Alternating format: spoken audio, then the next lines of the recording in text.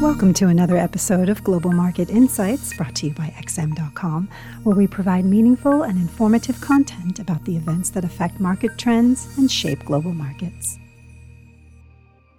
Thanks for joining us at XM.com. This is the Weekly Outlook. I'm Christina Marujas, and joining me today is Marios Hadjikyriacos, investment analyst. We'll be having a look at the week ahead. This week, Marios, marked the beginning of a new era, with Joe Biden being sworn in as the 46th president of the United States.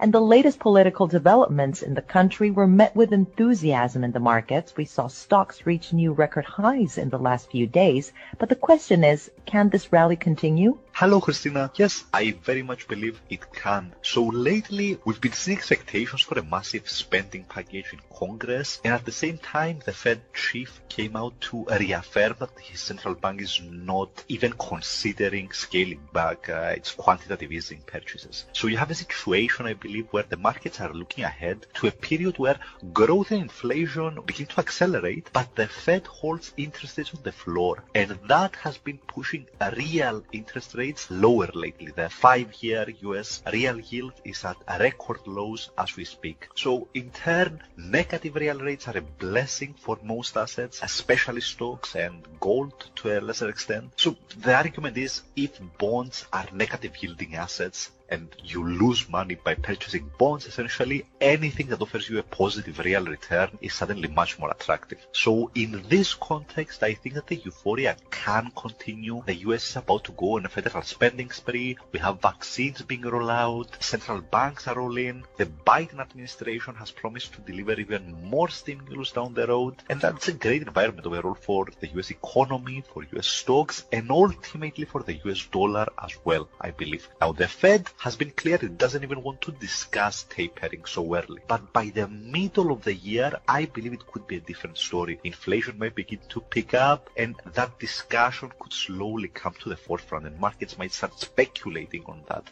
FX is also a two-way street, so across the Atlantic, Europe is still in a harsh lockdown. It's way behind America in the vaccination race. Its economy is very weak and will almost certainly suffer a double-dip recession. And we don't have any impressive stimulus in the pipeline either. So I think that the longer-term risks surrounding the euro-dollar are tilted to the downside. For now, in the near term, I think other elements might influence the short-term price action. So for example, will Biden manage to push all of the 1.9 trillion he promised to Congress, or are we going to see that proposal being watered down as he negotiates with Republicans? We'll look at Europe, Marios, in a little bit, but for now, let's stay in the U.S. because the United States will have a rather busy week with the Fed meeting on Wednesday and with a flurry of economic data releases, including GDP numbers for Q4. Will the dollar find some much-needed support, you think?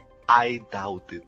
I think that the overall picture for the dollar is positive, but I don't think we're going to get any rally on the Fed meeting. So first of all, there isn't any scope for changes in policy. So all of the price action will come from Chairman Powell's comments during the press conference. Now, the Fed has been calling for more government spending for a long time now, so Powell will probably be very excited about the latest developments from Congress, but he cannot be seen as being too happy. He and other senior Fed officials recently pushed back on this idea that a stronger economy because of all this spending will see the Fed scaling back its QE purchases, and I think he will stick to that message. He will remind markets that it's too early to be talking about tapering, the risks are still to the downside, we'll see what happens and so on. Overall, I think that a promise that his Fed will remain full pedal to the metal until the end of the year at least would argue for maybe a small pullback in the dollar and some more upside in equities. However, I think these reactions will be